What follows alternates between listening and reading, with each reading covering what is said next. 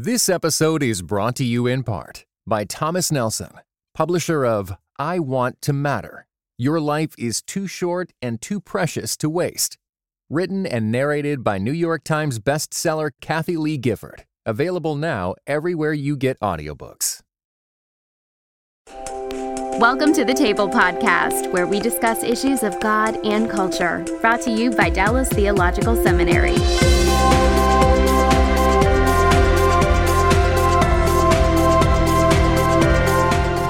Welcome to the table. We discuss issues of God and culture, and our topic today is the Nicene Creed. We're working through a series on the Nicene Creed, going through different affirmations that are a part of it. My guest is Michael Spiegel, who teaches in the Systematic Theology Department here at Dallas Theological Seminary, and I'm Darrell Bach, Executive Director for Cultural Engagement at the Hendricks Center at Dallas Theological Seminary. I have to take a big breath to say all that at one time. And too much. That's exactly right. So, and our topic is the line in the Creed that says, I believe in one holy Catholic Apostolic Church, and I acknowledge one baptism for the remission of sins. But before we do that, let's talk a little bit about the Creed itself. The Nicene Creed exists in two forms. Most people probably don't even realize that. Right. So tell us a little bit about that. Yeah, the Nicene Creed proper comes from out of the Council of Nicaea 325, where the primary foe was Arianism. And some may remember Arius was the guy from Alexandria who said Jesus was not eternal God like the Father, but a created being, or the first created being. He had a beginning.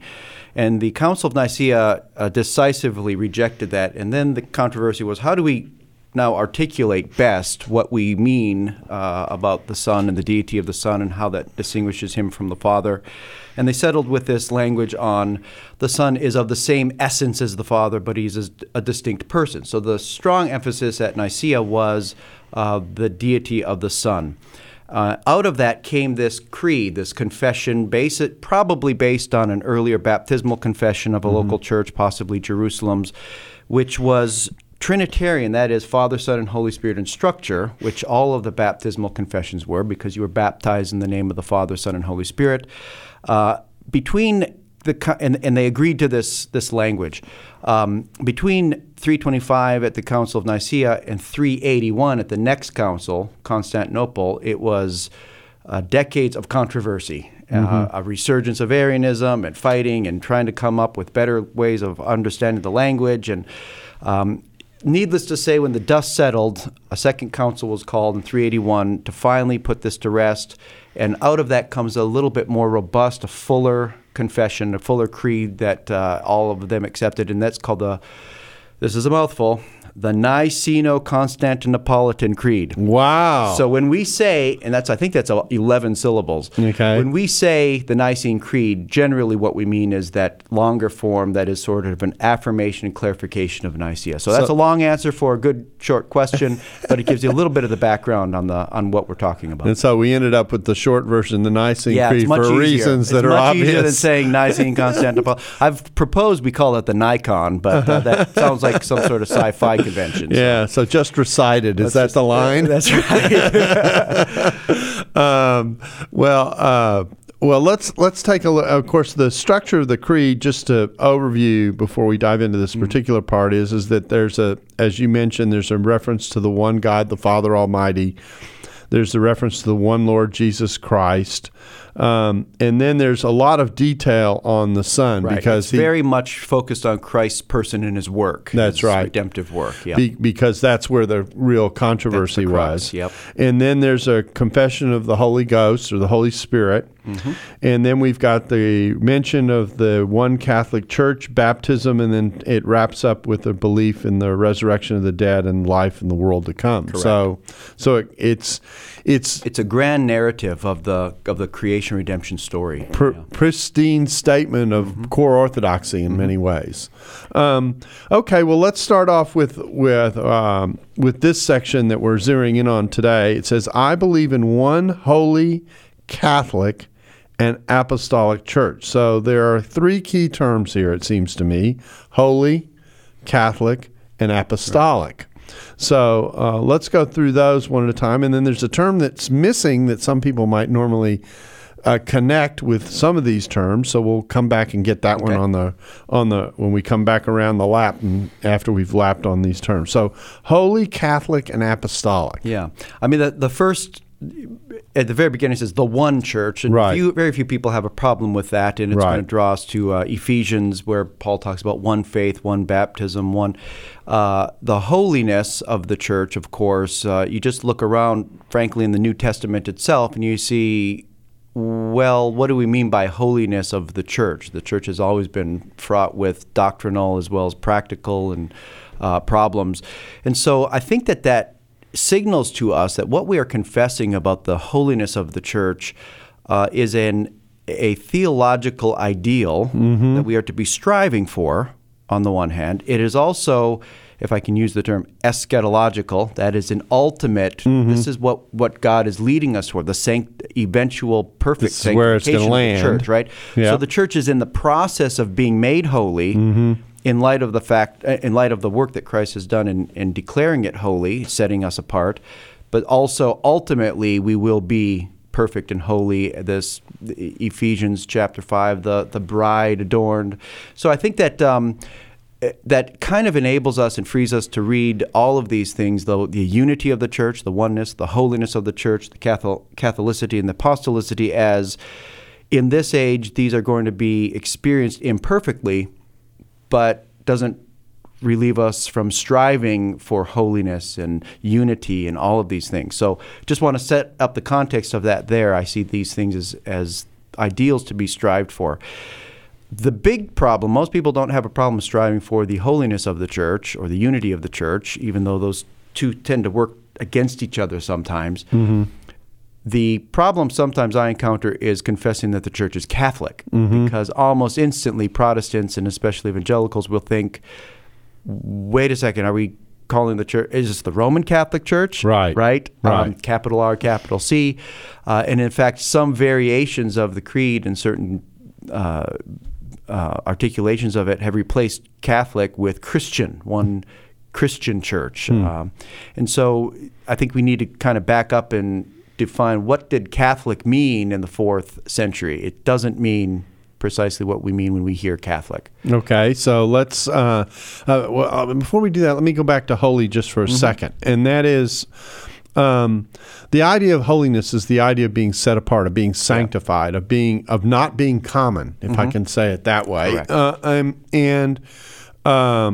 Part of that is involved. I tell people, when you think about the gospel, think about it from an Old Testament perspective for a second. So I've got an object that's unclean, okay? If it's an unclean object, then an unclean object couldn't go to the temple to worship God, an unclean person. So you did a washing or a sacrifice in order to be rendered clean. And the point wasn't just to be rendered clean. The point was now you were set apart. You were a cleansed vessel, washed, if you will, and that allowed you to have face-to-face contact with God in the temple. And in the New Testament, that gets heightened, because not only I have face-to-face contact with God in the context of the temple, but now the Spirit is able to indwell this cleansed vessel and set it apart. And the church is a community of such folk. Right. It is it's why they're called the communion of the saints. It's the community of the saints, those who are set apart unto. So that's So I would say even something that's common is made holy, set apart for holy use. And so there's that cleansing, but also that appointing to a holy priesthood of some sort. So I would say that's also wrapped up in this whole idea of holiness. But we are called also to a life that's supposed to reflect that holiness. Of course, we're not going to reflect it perfectly. That's right. It doesn't change the fact that we have been set apart, and to kind of foreshadow where we're going to be going, the rite that sets you apart and makes you holy in that sense is the rite of baptism related to the Old Testament washings, which we'll get to. Right, exactly. And so, and exactly, we're setting the table, and you can see why these two things were set next to each other. They're both related to the church. That's right.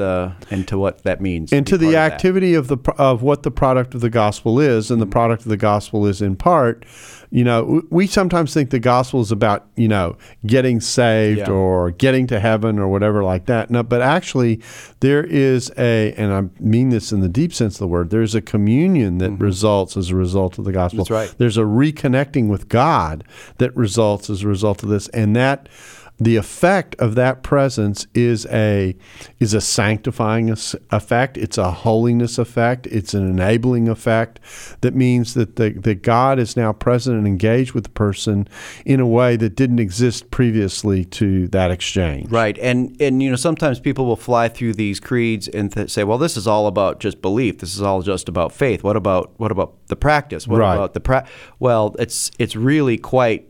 It's wrapped up in that whole idea of holiness being set apart. That's under the article of the Holy Spirit, who is the Lord and life giver. And life giver was not just, I'm imparting to you eternal life. It's, I am working in you in this new life of holiness. We're not left to ourselves. So it's all, that whole part is related to the sanctified life. That's a good point to bring up, because sometimes I sometimes complain about these creeds. Right. Okay, and my complaint about these creeds is that in the midst of confessing these truths, which certainly are there and eternal and have a direction and take us, there isn't that much explicitly said about how we live. Right. And it's understandable. They're dealing with controversies about what it is that people thought about these different areas on the one hand. But I do think there's a risk a little bit of creating a blind spot, and that is that in the midst of making this confession and saying, this is what I believe, it's like there's this whole other area of how I live, which these confessions are pushing towards, but don't develop in the way that the language does of the creeds themselves. Probably not surprisingly, what a holy life looked like, a life of repentance looked like, was not generally in controversy among even you put Arius and Athanasius in the same room, they're going to disagree clearly on who Christ is. But generally, they're not disagreeing on what the Christian way of life was. Right. So this is not an area of controversy. But also, it's important what you said earlier, that, look, these creeds are pointing us toward this communion, this community of the saints.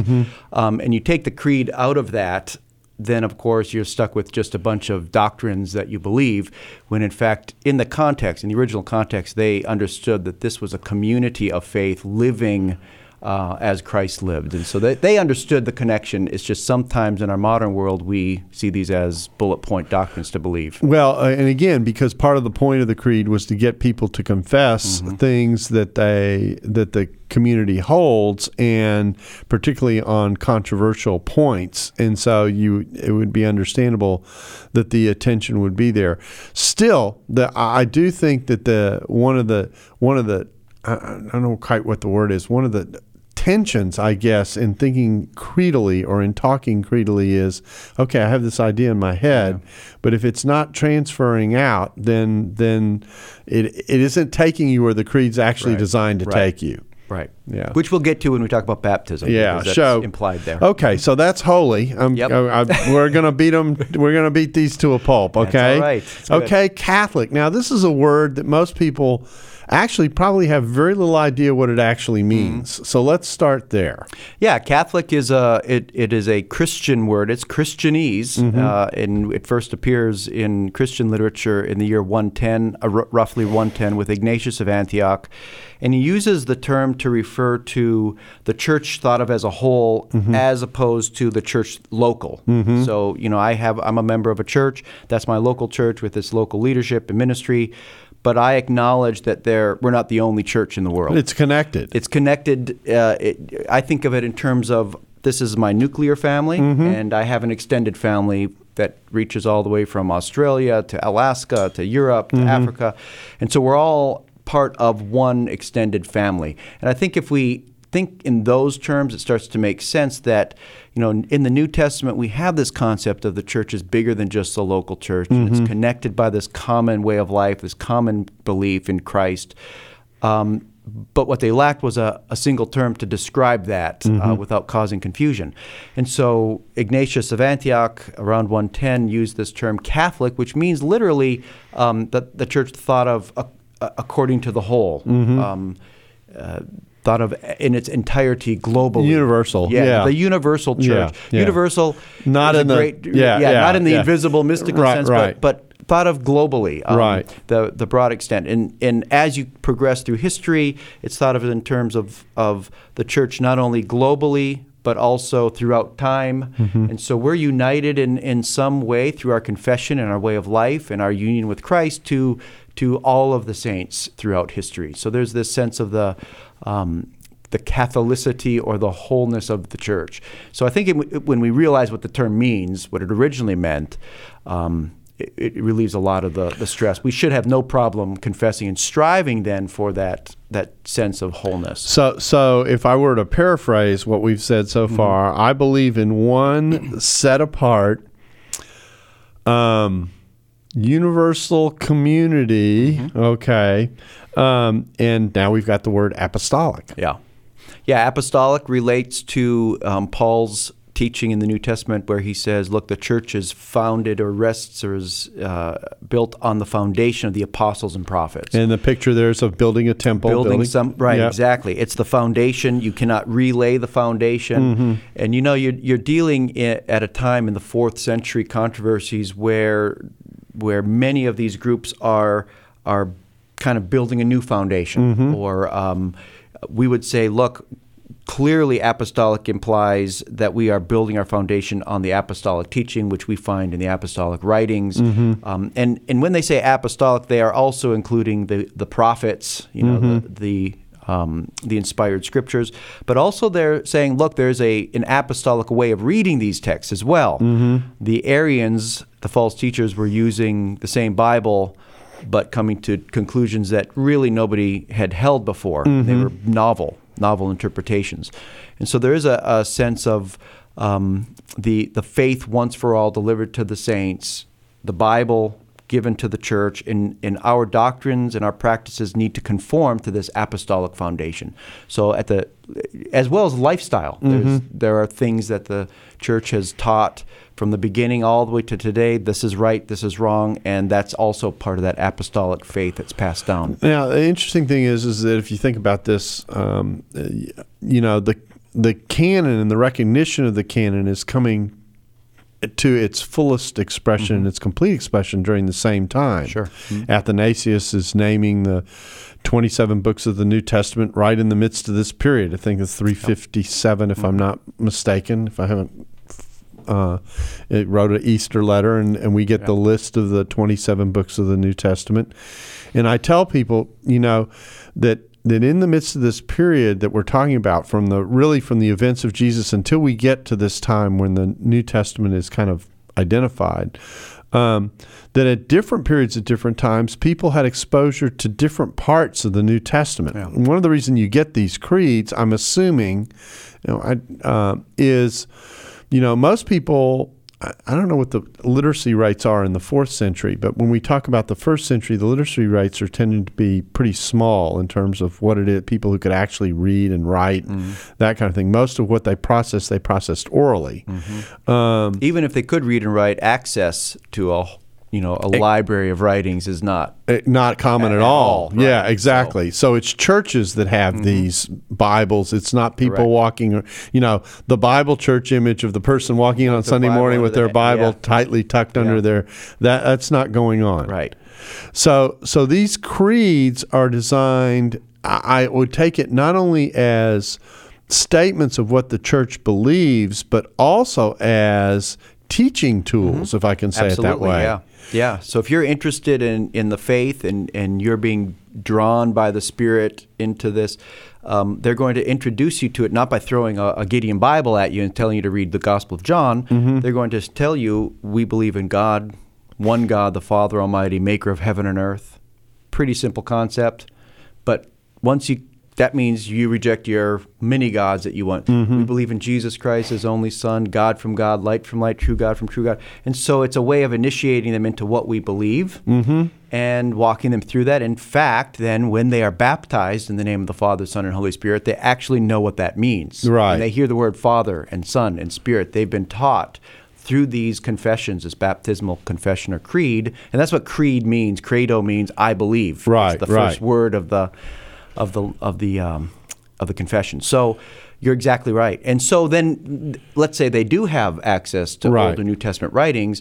Now they also have this background. They can read it the way it was meant to be read, with this basic lens to understand that we don't read it this way, we don't read it that way, we read it apostolically. Now, that's a question I haven't asked or even thought to ask before, but that is... which can be dangerous. Yeah, that's right. So were these creeds memorized by people? I mean, what catechetical role did they have? Yeah, sometimes they were memorized. The records that we have, the earliest records of a baptismal initiation taking place, is they would be asked and they would respond affirmatively. So kind of like when you're getting married. Right. Do you take so-and-so? You don't repeat all that back. But they would say, do you believe in God, the Father Almighty, maker of heaven and earth, of all things visible and invisible?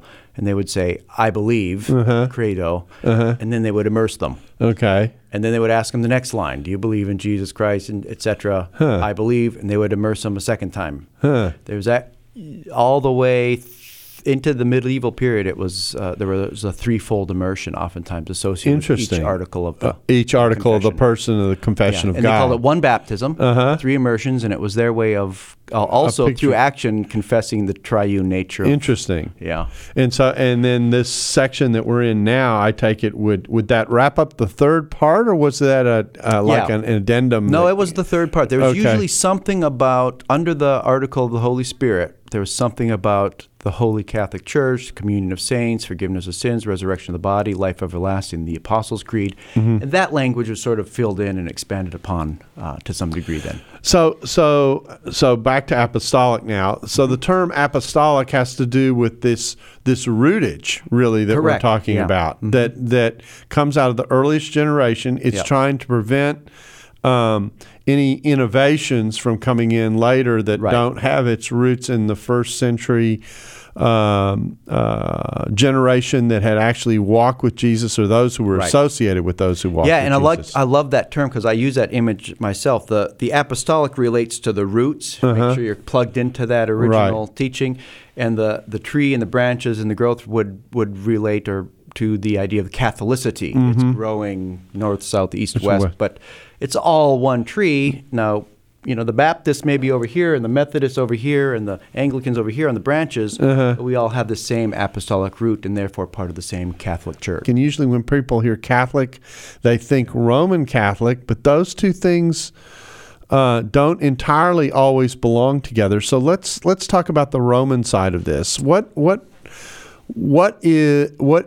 makes a Catholic church a Roman Catholic church? Yeah, so we've all read the New Testament, the book of Acts, and you have a church in Rome that is planted, and Paul writes a letter to it, and it becomes a major hub for missions then in the West. More or less, you could draw a line through the center of Europe, and everything to the west of that, including Gaul or France and the British Isles, Western North Africa, what is the predominantly Latin-speaking West, was a result of the planting of churches by the Church of Rome, principally. And so you see that they're very active in planting these daughter churches, and there's a connection there. And as you move forward, the term Catholic, I said, was what referred to the church as a whole, but sometimes they would refer to the Catholic Church at Alexandria, or the Catholic Church at Antioch, or the Catholic Church, that is, the church that belongs to the big family in the microcosm. So this local church, part of the big church. And so the term Roman Catholic Church would simply mean the Catholic Church in Rome, that chapter of that global church. What happens, though, is because of this unity of the church and its mission, and the daughter churches in the West, and the Latin-speaking, I guess, very close network and association with the church in Rome, they began to develop their own distinct identity as the Western or the Catholic Church in the West.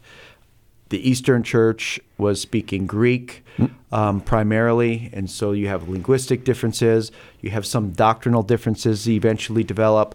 But also, if you realize something, the Roman Church, if you think about the apostolic churches actually founded by apostles, there are dozens of them in the East in the first century, more than dozens. In the West, it was Rome, it was maybe a couple others. And then from Rome, a lot of these others were daughter churches.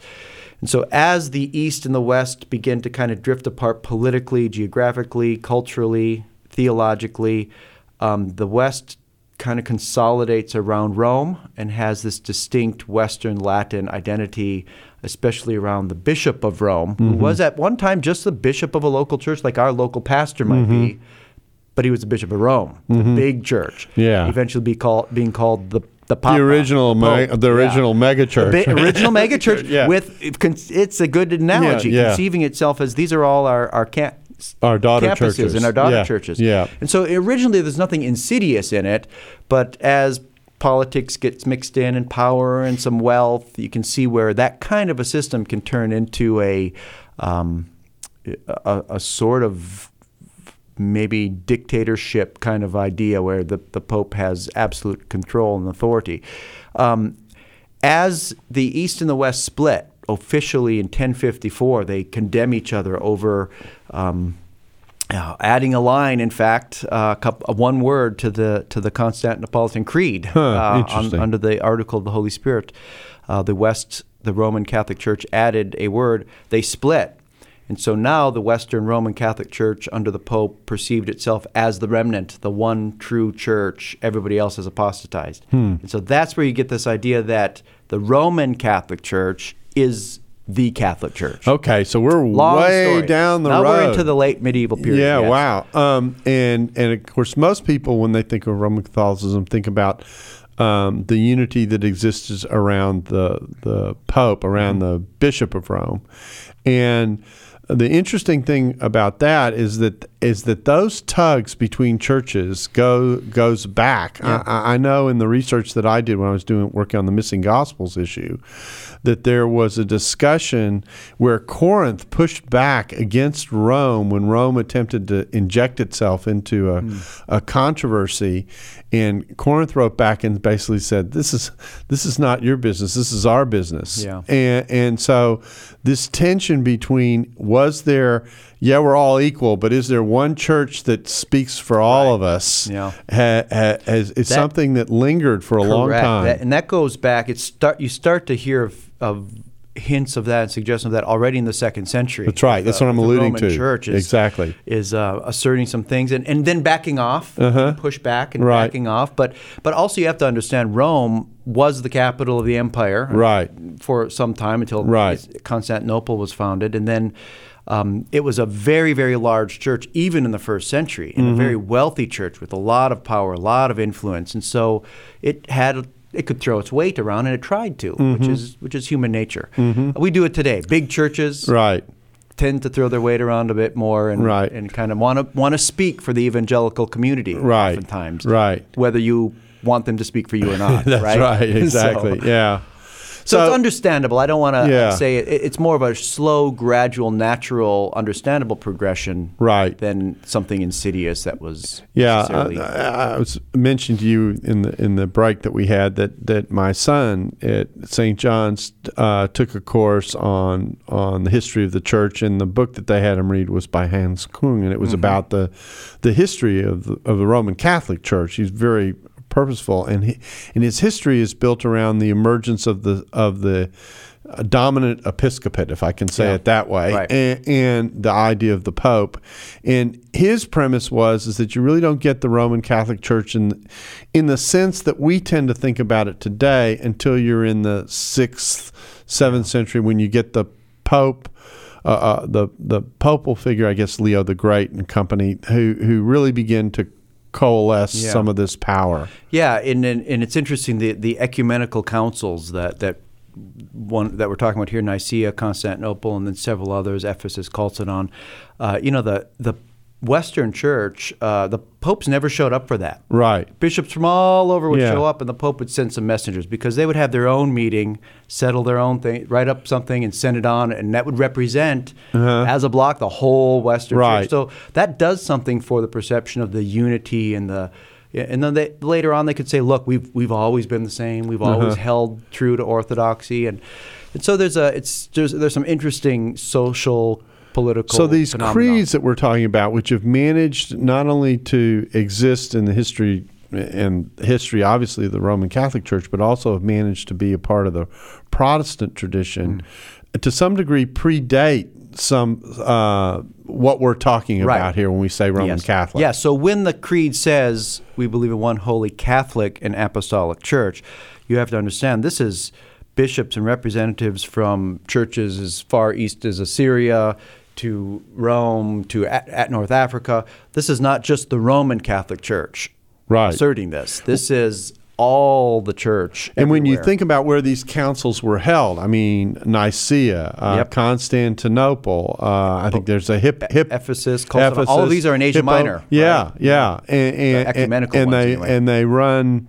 they run the gamut in terms of locations, and so And there's local councils going on as well with more local authority, like Hippo and Carthage and Rome and things. So So it is a Catholic exercise in the original sense of the term. Yeah. Okay. Well, I think we've gone through that part of the confession. I believe in one holy Catholic apostolic church. It's kind of fun to go through these and think through what's really in them.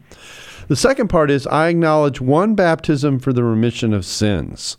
Now, this is interesting for a whole series of reasons. Because most people, when they think baptism and they think Bible, they might think of John the Baptist's baptism, and we're not talking about that, are we? We not in the 4th century. We're not right.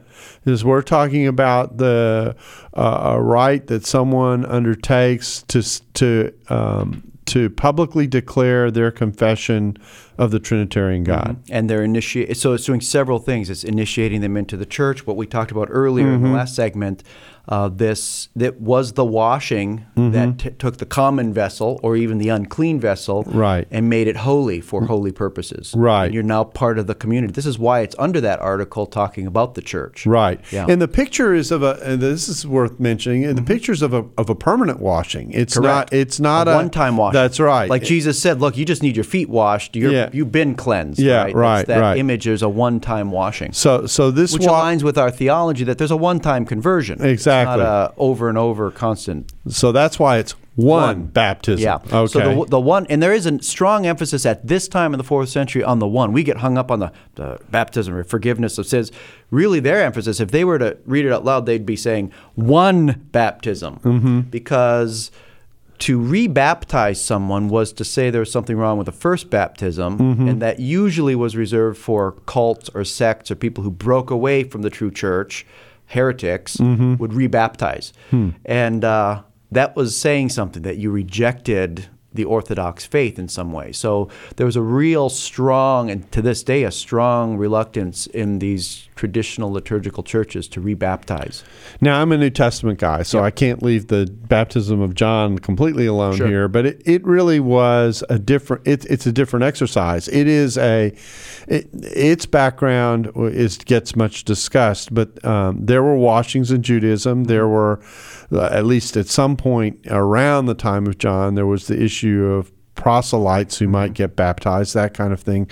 Again, to symbolically show this change of relationship. Yeah, and that change, if I know there's some discussion on the proselyte baptism, and there's some debate there, but if there was such a thing, you're talking about a Gentile who is going through a ritual washing and now is coming in as an Israelite, someone under the covenant. That's right. So you've got a major conversion of that person's identity. And John the Baptist's baptism is not that, okay? Right, that's right, because he's baptizing Jews. That's right. So this is an eschatological preparation for the arrival of the promise of God, whereas Christian baptism isn't anticipating anything. It's actually an act that declares the fulfillment of something. Sure. Yeah, but there is a connection, and especially at the creedal language here, where it says one baptism for the remission of sins. I have a lot of students that, because for sure we don't confess that pouring water on somebody or dipping somebody is going to forgive their sins. There's not one-to-one mechanical correspondence there.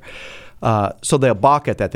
I like everything else in that creed except that line. And we're like, well, that line is actually a Bible verse. It does come from the Bible's own description of John's baptism, the function of that, minus the of repentance. So John's baptism is described as he's went around preaching a baptism of repentance for the forgiveness of sins. Right. Baptism was associated very closely to repentance, and that was a turning away from a sinful lifestyle, like you said, in preparation for the eschatological kingdom, the coming kingdom. But you were at that time then aligning yourself with that which was coming, right? So I think in that sense, it's very similar in that the Christian who is being baptized in the name of the Father, Son, and Holy Spirit is turning away from this life of sin and this old identity. Right. As we mentioned with the making holy, and aligning themselves with the community of the saints, the Messiah. And there's an eschatological aspect to that as well.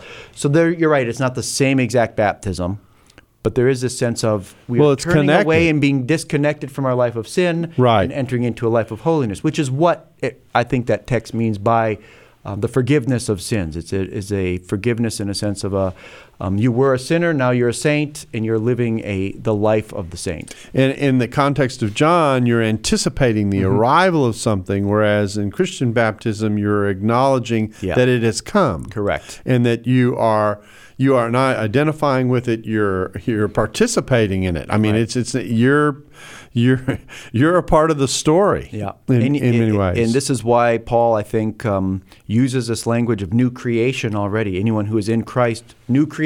I mean, this is eschatological language. Or born again. Right now, born again. Same idea. It's new covenant, new creation kind of language. So exactly right. So there's a connection between John the Baptist and the Christian baptism, which is why I think, so is that text saying that anybody who gets drops of water out of them from this magic water baptism automatically has forgiveness? No, it's much more complicated than that, and it relates to this turning from this lifestyle and these beliefs and entering into this communion of the saints. Yeah, there's a passage, I'm going to see if I can get it up here, in 1 Peter that I think is actually, whenever we get into these conversations with people, this is a passage that I love to turn to because I think it's so clear what's going on here when we think about baptism. It's 1 Peter 3:21. It says, and this prefigured baptism, it's looking at the picture of being rescued out of the flood. And this prefigured baptism, which now saves you, and then I love this little side mark, not the washing of physical dirt, not the washing off of physical dirt, but the pledge of a good conscience to God. What makes baptism significant is not the rite, but the attitude that goes into the rite. Yeah, and I love that translation. What translation is that? That's the Net. Yeah, it's a great translation. There's different ways of translating that. Yeah. But it's saying baptism itself this is pledge or vow language. You are committing to live a certain way. It's the baptism of repentance. And the idea is, and I think the imagery there is just as the floods washed away the sinful world and delivered Noah and his family in this new world to start over. Right. In our personal lives, baptism is doing the same thing. It is washing away our old life, and now we who are in Christ, all things have become new, and there's this restarting of the life as a life of holiness. And without getting too technical or too denominational, that's why it's important that the person participating in the rite understand what's going on in the rite that they're participating in our tradition. Yeah, right. Yeah. Now, to be fair, those who would baptize an infant, they always follow it up with catechesis and confirmation. So there is this sense of they are aware of what they've been baptized into. We should reverse that, I think, in my tradition, and we prepare for and then baptize. But yeah. Yeah, so the point here is, to get back to the point you're making, is it's not that this rite is a magical thing. It's actually representative of something far more profound that's already taken place. Correct, yeah. Let me just read a great Basil of Caesarea, from around the same time as the Council of Constantinople, puts it this way: the relationship between faith and baptism. And I can't get through one of these without reading one of the church fathers. Okay, all right, okay. Very short. Faith is perfected through baptism. Baptism is established through faith, and both are completed by the same names. For as we believe in the Father and the Son and the Holy Ghost, so are we also baptized in the name of the Father and of the Son and of the Holy Ghost. First comes the confession, introducing us to salvation, and baptism follows, setting the seal upon our assent. I think that's a great way of putting the two together without conflating the two and saying baptism itself automatically saves apart from. And the other thing that's going on here that we shouldn't miss is that in the midst of saying, it's one baptism for the remission of sins, is to ask the question, well, what is the remission of sins for? In other words, what is it? So if you come to Romans 6, for example, where the issue of baptism in the picture of washing appears also in Paul, the point that's being made there is that the water baptism itself actually pictures this transaction of what forgiveness of sins gets you. And it doesn't just get you, how can I say this, pardon. Get out of hell. That's right. Free. But it also cleanses you so that the Spirit can come in and indwell you. Correct. And you become a participant in the new covenant promise to which the Bible was always driving. Yeah. And so you are then, for the rest of your Christian life, living out your baptism. You are living in this communion of the saints, having been set apart through baptism. And baptism does that. I liken it to the it isn't nothing. Yes. Right? I liken it to a marriage ceremony. Right. Marriage doesn't put you in love with your spouse. Right. Or generate in you this sort of commitment. It is an outward sign, but we place a very strong emphasis on that sign and the vows that occur there, and we don't ask someone, are you committed to your spouse? Do you love your spouse? We ask, are you married? Have you been through the ceremony? So we have to be careful that we don't end up in one of two extremes, separating our faith and our confession, our conviction from the water baptism so much that we neglect baptism. But we also have to make sure we don't conflate the two and collapse the two and think all you need to do is be baptized and you're fine. And if you remember, if you remember what it is the sign of, and also what forgiveness of sins is about, I'd say to students regularly, I said, you've got to ask the question what forgiveness of sins is for. It isn't just... You're saved unto something. That's exactly right. And God is taking you somewhere in that journey. It's not just to, you're not just checking a box. Yeah. You're actually entering into a relationship in which God is providing the capability and the enablement for that relationship. Yeah, and even the Greek word for forgiveness, a release from. Yeah, we're released from the guilt of sin, but I think whether it may be my doing a play on the words, maybe there is something essentially contained in that, but it also is a release from the lifestyle of sin, we say. You are being released from the guilt and the power of the sin and the power of the devil and the darkness and the destruction that goes with that. And when you, through baptism, enter into this new covenant community, you are now in a community of life and light and sanctification and the body working together to encourage you to a life of good works. And Luke 4 pictures it as a liberation. It's exactly a release. It's captives being released. Correct. It's chains coming off. So I think we need a fuller understanding of right. what baptism and forgiveness really means. Right. And so... read in that light that we should all be on board with that. Yeah, that's right. And I think the other thing that it shows is that if I can say it this way, Christianity in the gospel is about, it's not just about the cross, it's about where the cross takes us. If I can say, I like to think about the cross as a hub out of which the gospel emerges. And so when Paul says that he is not ashamed of the gospel because it is the power of God to salvation, he's talking about the capability that comes out of this work that Jesus has done. Exactly. And this is why baptism, we don't leave people under the water. Right. It's a baptism of associated with the death as well as the resurrection. Exactly. We need to emphasize that Christ died for our sins, He rose from the dead, and we are following him in that, in our faith and trust into the new life. Into the new life. Exactly. Yeah. In fact, I actually visualize this for people when I teach and preach on it. I say, now imagine, and I'm going to be Baptist for a second, I'm immersing you, and we only deal with forgiveness of sins, and we don't deal with the new life on the other end. Yeah. Look at the picture. Yeah. You go into the water, and you stay in there. the water. Yeah. And since you're not a fish, okay, that's not going to work. Exactly. So that's the picture. So and which also explains, although we're not going to develop this now, we're going to do that in a separate podcast, explains why the resurrection is on the other end of the mention of the baptism in the creed. That's right. Because it's a natural sequence that we're talking about. Exactly. And the life to come.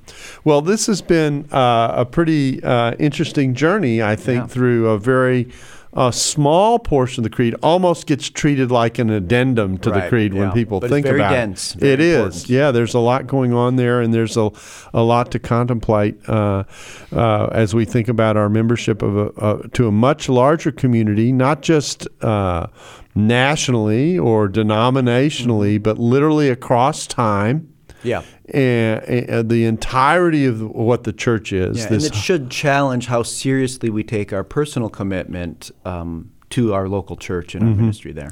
As well as to people who belong to other churches and other communities. We're involved in something bigger than ourselves. It's transnational. Yeah. And then, of course, the other side of it is thinking through the baptism side of it, which is this picture of this wonderful cleansing that we've experienced once for all, that also allows the Spirit to indwell us, sets us apart, so that we're able to serve God with our lives and in context of our well-being. Sets us on that trajectory of a life of discipleship. Exactly right. So, well, Michael, I appreciate you coming in and helping us negotiate our way through this portion of the creed and a little bit of the history. It's a fascinating journey, and we hope you're enjoying this walk through the Nicene Creed and that you'll join us again soon on the table. We thank you for being a part of our broadcast. Thanks for listening to the Table Podcast. For more podcasts like this one, visit dts.edu/the table. Dallas Theological Seminary. Teach truth, love well.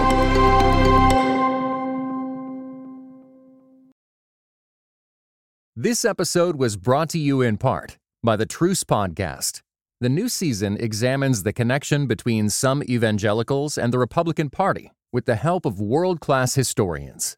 Subscribe to Truce in your podcast app or listen at trucepodcast.com.